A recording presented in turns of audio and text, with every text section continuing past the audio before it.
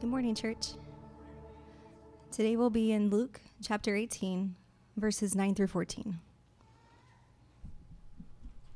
And it says, "He also told this parable to some who trusted in themselves that they were righteous and treated others with contempt. 2 men went up into the temple to pray, one a Pharisee and the other a tax collector. The Pharisee, standing by himself, prayed thus, 'God, I thank you that I am not like other men, extortioners, unjust, adulterers, or even like this tax collector. I fast twice a week. I give tithes of all that I get.' But the tax collector, standing far off, would not even lift up his eyes to heaven, but beat his breast, saying, 'God, be merciful to me, a sinner.' I tell you, this man went down to his house justified, rather than the other. For everyone who exalts himself will be humbled, but the one who humbles himself will be exalted." The word of God for the people of God. Well, good morning. You guys can do better than that. Come on, it's like summertime. Well, good morning. All right, 3 of you were like, I think I could do better. All right, my name is Marco. I serve as the preaching and teaching pastor here at Storehouse McAllen. In the event that you didn't hear LC, we're going to find ourselves in the New Testament in Luke chapter 18. We're looking at verses 9 through 14. So while you open or load your Bible, let me give you a quick couple of updates. The first one, or announcements, the first one is that if you are new, I'd love the opportunity to meet you or to take you out or to even pray for you. We have these Connect cards on the chairs. Fill one out and leave it in the Connect desk, or just come straight up to me after service. I'd love to hang.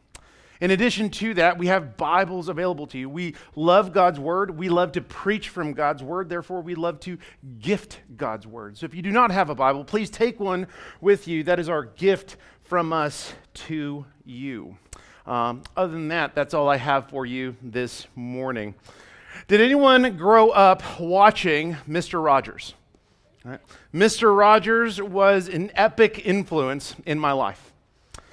It was through his TV program where he helped me to learn English and to better understand the kids around me at school.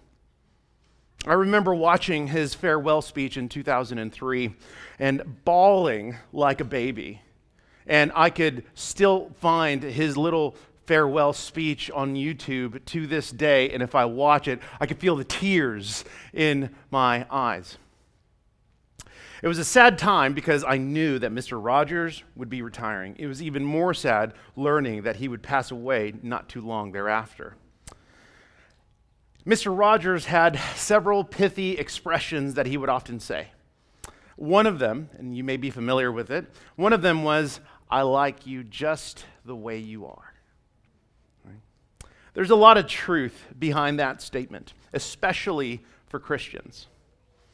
On one hand, this statement helps us to remember that you and I are created in God's image.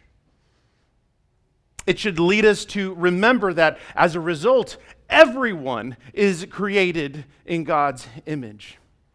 And as a bigger result, because we are all created in God's image, everyone has worth, dignity, and value. An expression like this from Mr. Rogers to the Christian helps us to interact, to love, and to serve those around us. On the other hand, statements like this can sometimes be weaponized, suggesting that there's absolutely nothing wrong with us, that we do not have to change. You might even hear other pithy expressions like, "You do you."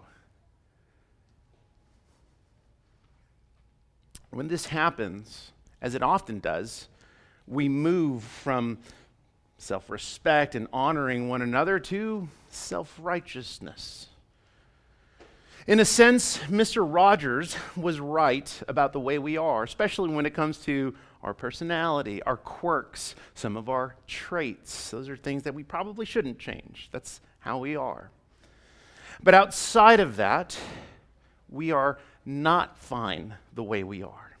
You are not fine the way you are. I am not fine the way that I am. Why? Well, because we have not yet become the people God is calling us to be. We need to be changed. We need to be sanctified. We need to be transformed. In today's parable, we're going to see a number of things taught by Jesus, and one of the things that I'd like us to focus on is the danger of self-righteousness. In a time where selfism or self-righteousness is exalted, made much of, thought highly of, I want us to see, and here's your main idea, I want us to see that our self-righteousness can only condemn us, while Christ's righteousness saves us. I'll say that one more time. Our self-righteousness, our very best, can only condemn us, while Christ's righteousness saves us. So let me pray, and then we'll dig into this parable. Join me in prayer. Father, we praise you for another day where we receive mercy. Another morning where you lavish us with your grace. Today we need you.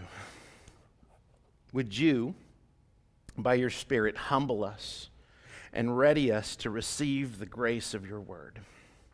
We ask this in Jesus' name. Amen. All right.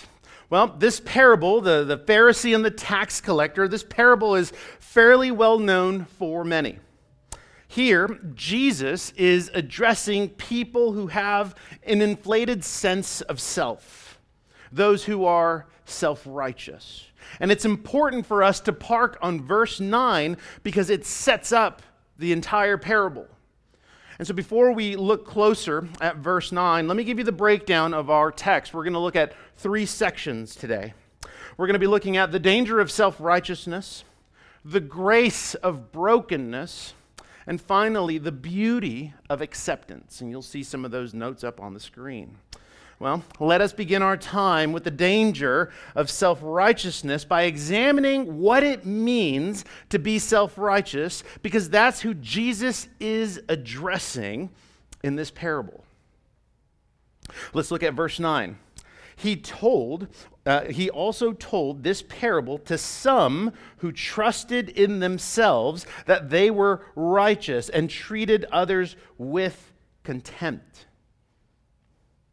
We see 3 brief descriptions of the self-righteous. First, they trust in themselves, meaning that they are not the problem, other people are. Second, they consider themselves to be righteous, meaning that they are the standard. They are the moral standard. They are the spiritual standard. They are the capital T standard. And third, they treat others with contempt, meaning they consider themselves to be better than those around them. Here at Storehouse McAllen, one of our pithy expressions is what you believe shapes how you live. And this is true whether you know Jesus or you do not know Jesus. And in this text, in verse 9 in particular, we see this play out. We see these individuals who believe or trust in themselves. They believe themselves to be righteous, and that comes out in the way in which they live, by treating others with contempt, belittling them, despising them, rejecting them, ultimately thinking that they are better. Therefore, as we dive into this parable, right, that's verse 9 sets it up. That's not the parable itself, right? Verse 9 sets it up. Jesus brings forward 2 characters, right? This is in verse 10. 2 men went into the temple to pray. One a Pharisee and the other a tax collector. Okay? Now, opening up that parable like that in Jesus' day would have caused a big drama. See, to us, the use of a Pharisee and a tax collector doesn't really spark emotional controversy, but in Jesus' day, it did. You see, a Pharisee was known as a religious leader in the days of Jesus. These individuals were revered. They were known for being devout and religious and disciplined. They were respected. They were considered to be morally upright. They were known for their purity, but they were also known for their hypocrisy.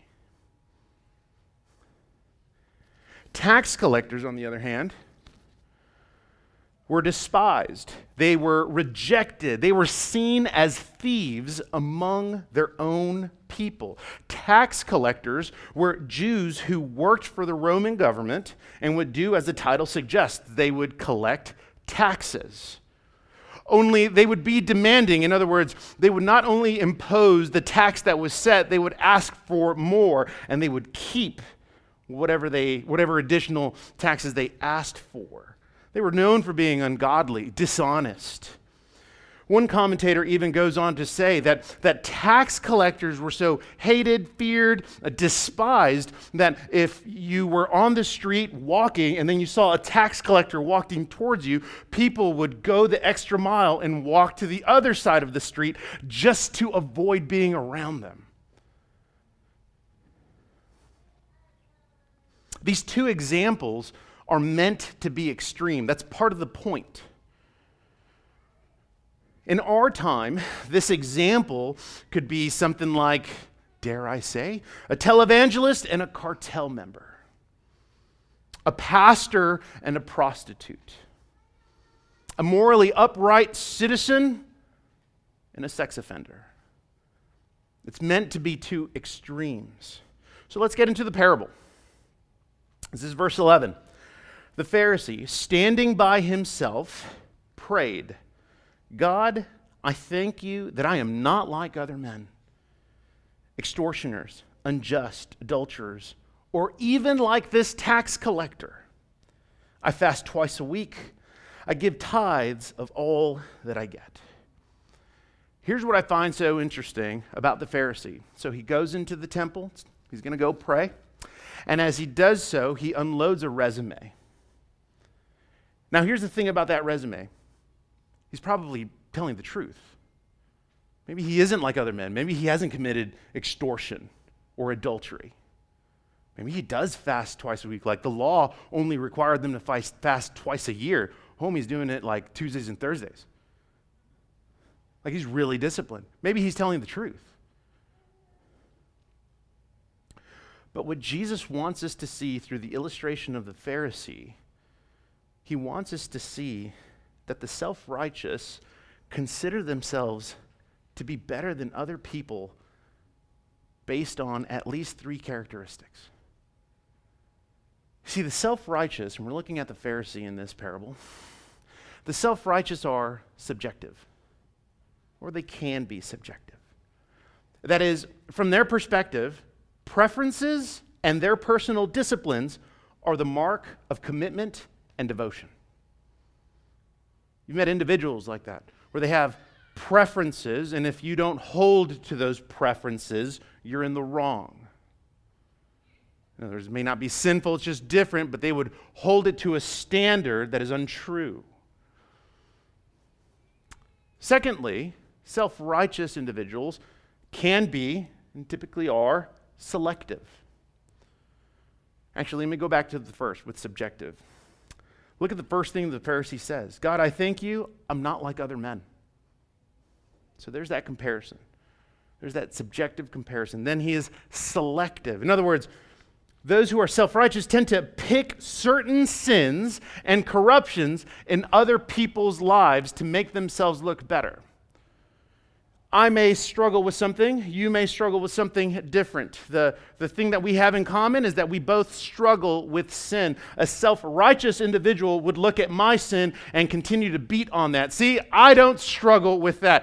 Could you imagine how he struggles with X, Y, and Z? Did you know this is what he does or doesn't do? I don't do any of those things.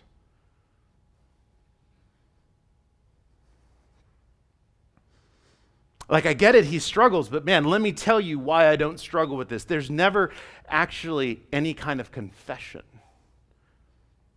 There's never acknowledgement of their own sin, but they are selective about other people's sin. Finally, those who are self-righteous are superficial. In other words, there is no depth to their character, but there is quite a bit of comparison.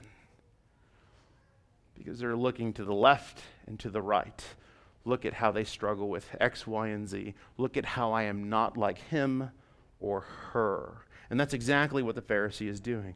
I thank you that I'm not like other men, extortioners, unjust, adulterers, right? So he picks certain things and says, man, I don't struggle with that like other people do. He's superficial. I fast twice a week. I give tithes of all I get. There's no depth. There's no confession. There's no acknowledgement of sin.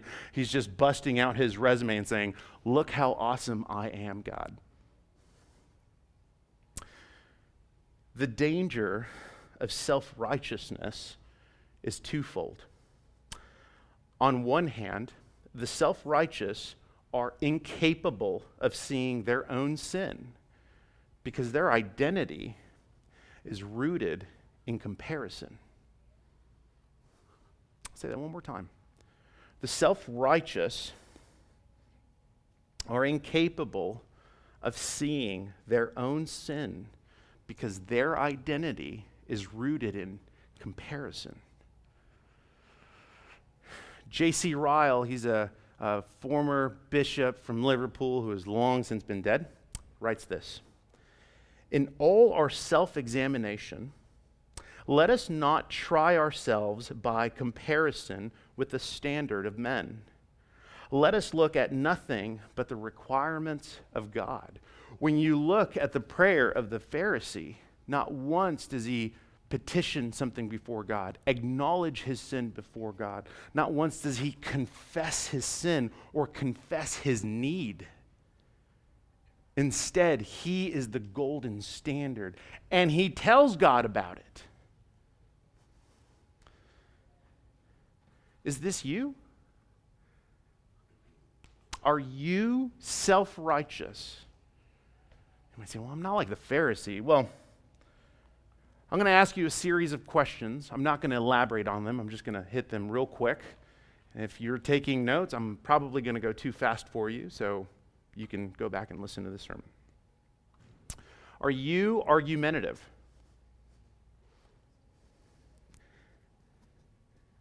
Do you resent being asked to serve? Perhaps in the context of the local church, at home, work. Do you become defensive when you are criticized or corrected? Are you more concerned about your problems and burdens than other people's problems and burdens? Do you get hurt if your accomplishments or acts of service are not recognized or rewarded? Do you react to rules? In other words, you have a hard time being told what to do. When was the last time you said these words to a family member, a friend, a coworker? I was wrong. Would you please forgive me? If it's been more than a month, that's a problem.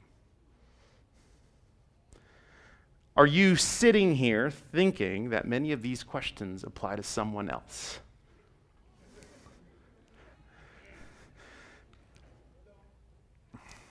You laugh because it's true. This is what Jesus says to the Pharisees in Luke 16. You are those who justify yourselves before men, but God knows your hearts. For what is exalted among men is an abomination in the sight of God. God hates self-righteousness. It's not just something that he's displeased with. It's an abomination. He loathes it. The second danger of self-righteousness is that the self-righteous often are not submitted to God's will. Once more, look at the Pharisee. God, I thank you that I'm not like other men, Or this tax collector, look at what I do, the fasting and the tithing. The tax collector can't look at his sin, therefore doesn't necessarily look at God rightly, right? And as a result, because of his heart's distortion, doesn't and cannot even love his neighbor. There's no confession, there's no acknowledgement, there's no grace in his prayer. Therefore, the self-righteous, if they cannot even consider themselves before God, they cannot in turn love their neighbors. What you believe shapes how you live. The self-righteous can be so blind to their sin that rather than loving others, they condemn others. And rather than walking in humility, they exalt themselves highly. Once more, J.C. Ryle says or writes, "Never are men's hearts in such a hopeless condition as when they are not sensible of their own sins." See, when it comes to the self-righteous, because they are the standard, because they are the example, because they are the principle, they are sovereign over themselves. Now, here's the kicker. None of us are immune to self-righteousness. And oftentimes in the church, when we think about self-righteousness, we tend to think about it in two ways. We tend to think about it in light of the way the world lives and behaves and acts, or we tend to think about self-righteousness within the context of the Pharisee. And we'll say, well, we're not like the Pharisee. But when you consider the bubble that is the church culture, you and I are not immune to self-righteousness. I'll choose one area. Many times we can pursue, walk, live in self-righteousness doctrinally. That is, when we are theologically arrogant. Depending on whatever theological camp you stand on, you probably stand there because you believe it is right. You could be wrong, but me saying that would be like, no, how dare you, right? Like, no, you could be, we could be. But in addition to that, here's one, right?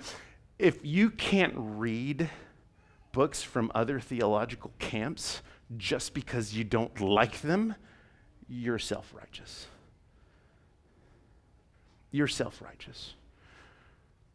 And it's not even when it comes to you being a nerd. It could also be in the context of the way in which you interact with other people. That you can be selective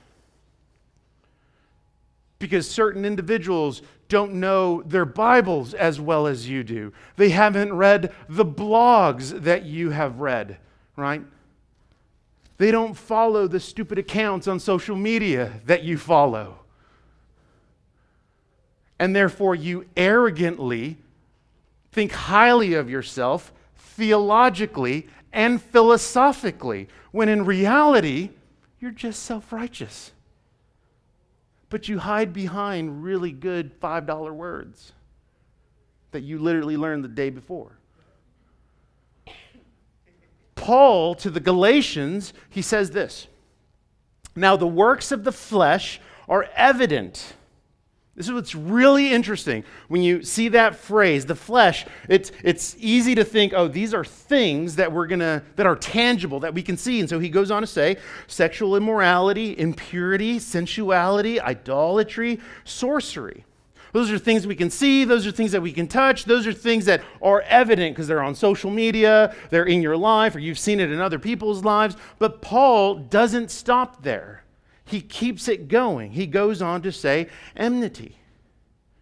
That's when there's tension between people. Strife, jealousy, fits of anger, rivalries, dissensions. That is when you disagree with people and you walk away from them. Divisions, when you literally split groups or churches. Envy, drunkenness, orgies, and things like these.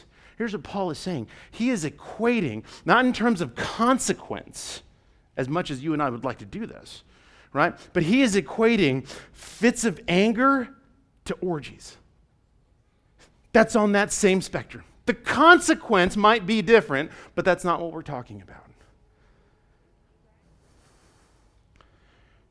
You and I can be self-righteous when we categorize and compartmentalize all of those things. The minute you say, well, at least I don't struggle with X, we've walked into self-righteousness.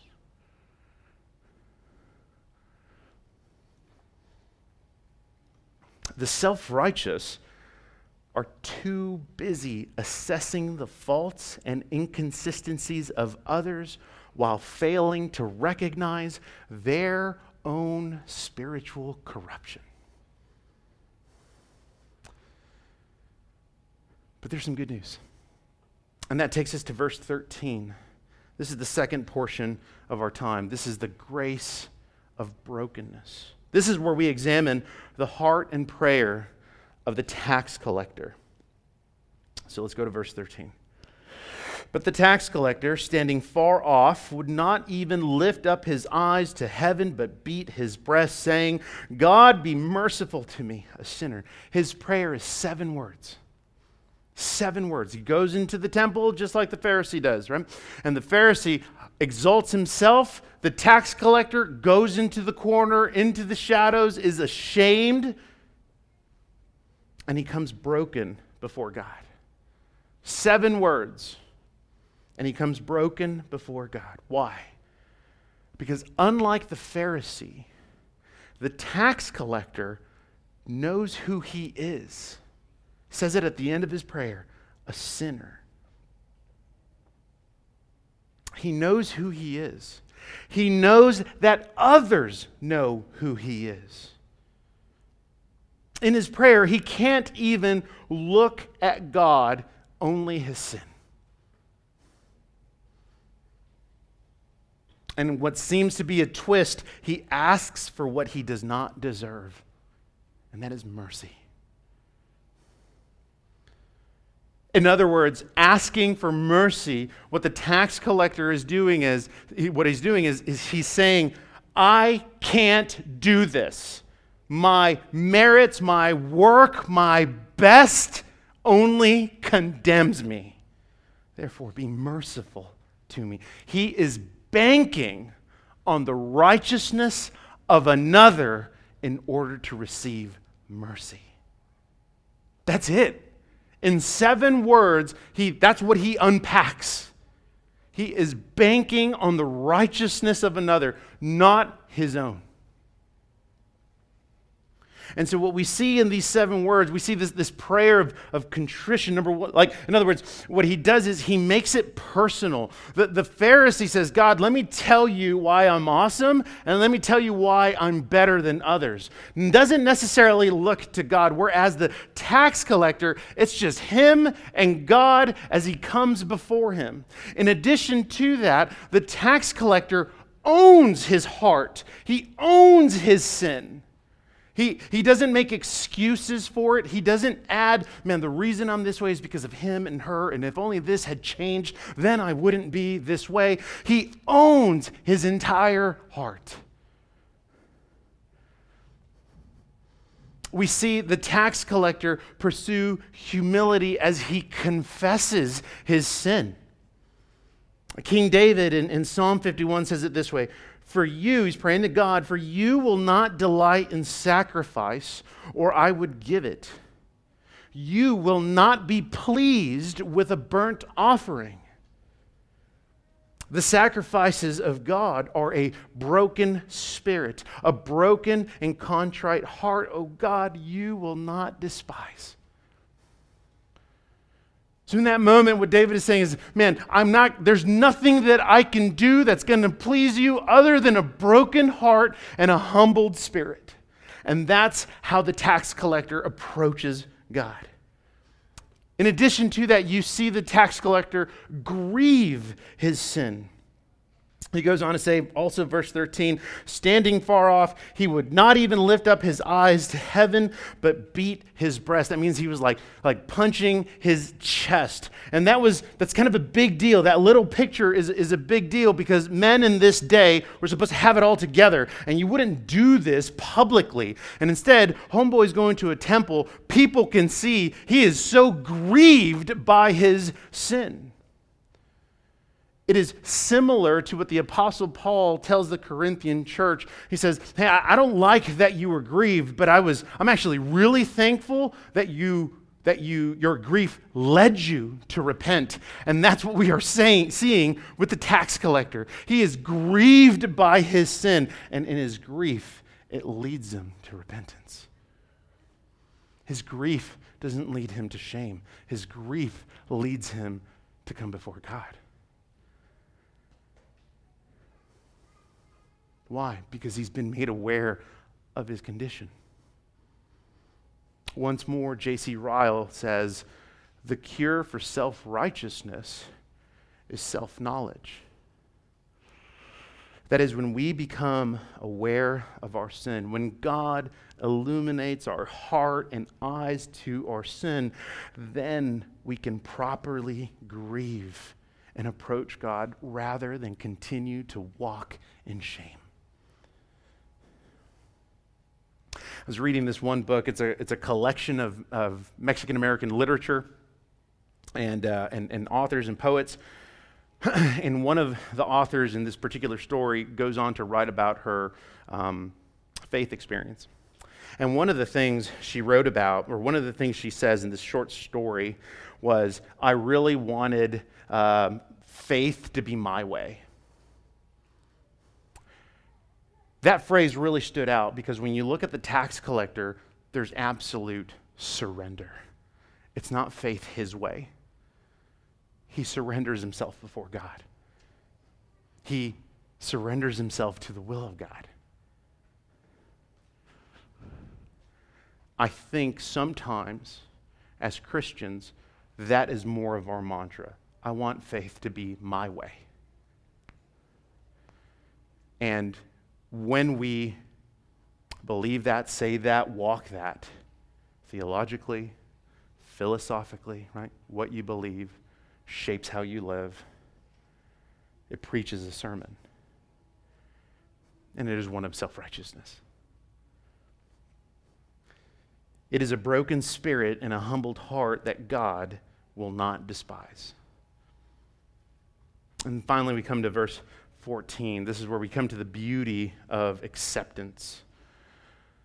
See, the difference between these two individuals isn't that one was better than the other, but that one was repentant. And as a result of their repentance, he didn't stay the way he was. Instead, he was transformed. And the key word to this is the word justified in verse 14. I tell you, this man went down to his house justified rather than the other. Everyone who exalts himself will be humbled. The one who humbles himself will be exalted. To be justified means to stand before someone in acceptance. And the doctrine of justification teaches that we stand before God right and accepted on the basis of faith alone, not our merit, not our best, not our righteousness, but faith in Christ alone. As a result, this doctrine also teaches us that the reason we can stand accepted before God is because at the cross of Christ, an exchange happened where Jesus bore all of our sin, past, present, and future, and in exchange gives us his righteousness. Did you catch that? At the cross, Jesus bore our sin and then exchanges our sin for his righteousness. Therefore, the righteousness that we walk in is not one of our own, but the righteousness of another who bore our penalty in our place for our sin. As a result, like the tax collector, we walk away changed, redeemed, and transformed forever. And that's the big controversy to the story. Go back to verse 14. He writes, I tell you, this man went down to his house justified rather than the other. Why would he say that? He could have just ended saying, I tell you, this man was justified. He adds that little phrase, he went down to his house justified, because what he is saying is he left the temple a changed man. He left transformed. The other one did not. The one who had it all together, the morally upright, the religious, the devout, he did not leave justified. It was the one who was broken. He did not leave the same. Here's the irony.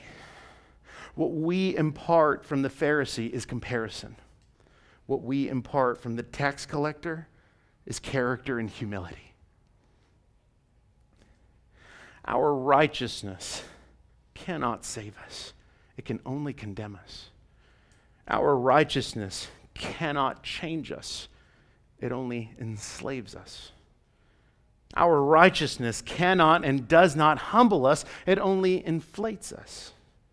But the righteousness of Christ liberates us from condemnation, from bondage, and self-righteousness. As a result, we are saved, we are sanctified, we are sustained on the merit of Jesus' righteousness for us.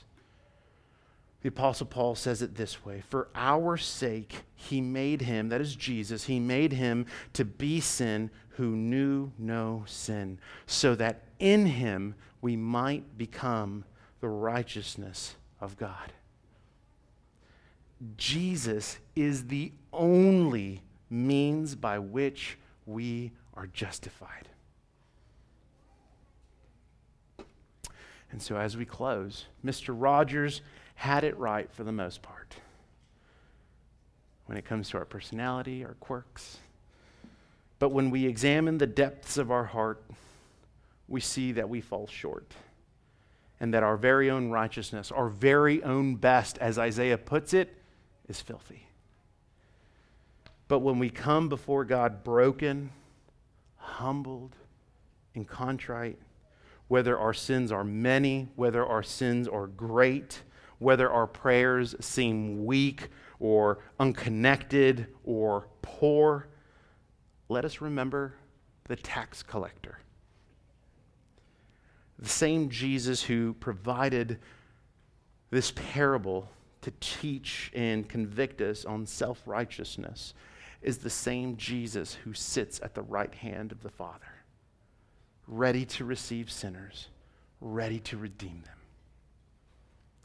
So, Christian, where are you self-righteous? See, my concern is that you will listen to a sermon like this and you'll reflect, and while I appreciate reflection, that's all that you will do. Or you'll listen to a sermon like this, reflect, and you might even confess. In other words, confession is, to a degree, nothing more than agreeing. You can say, oh yeah, I do struggle with self-righteousness. That's good. What's for lunch? My concern is that that's all that will be said. Let me, as your brother, as your pastor, as your friend, as one who fails greatly in this area, let me invite you to repent before the Lord. Standing and turning in grace, confess your heart before the Lord this morning. Address a brother or sister that you need to address that you keep avoiding. Walk in obedience as a result of humility. Leave here renewed. And if you're not a Christian, thank you for being here. I really do appreciate it. This sermon isn't so much about doing good, as I'm sure you do much good for yourself, your friends, your family, your community. However, apart from God, the Bible teaches that we cannot do any kind of spiritual good.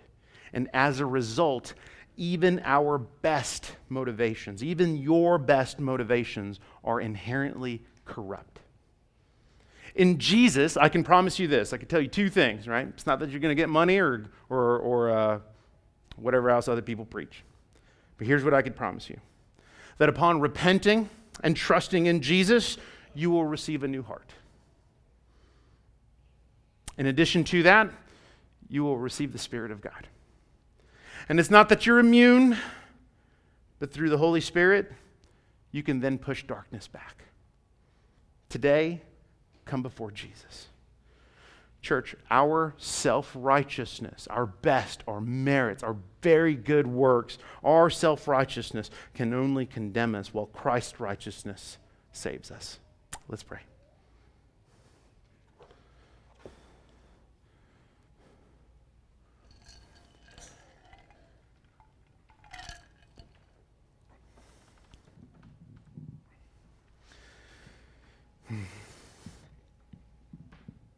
Father, it is a broken spirit and a humbled heart that you will not despise.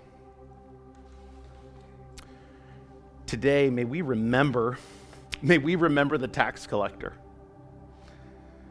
While we may be different culturally, our hearts relate internally. Well, we may not sell ourselves out to one another. We do sell you out regularly. And so, Father, may we confess that we are like the Pharisee in many ways. Sometimes our hearts and lives plunge into the world of comparison in different contexts. In short, we are prone to wander from your grace. And so, Lord, we ask you to help us. We often hide behind our self-righteousness as a way to protect and deflect. Our sin makes us forget you. Let the weeds that grow in our soul be cut at their roots. May the character of our life be the mark of humility and renewal. Holy Spirit, would you grant us the grace to abide in Jesus today? May we draw near to you today, and as we enter into a new week, Father, may the words of our mouth and the meditation of our heart be acceptable in your sight. Amen.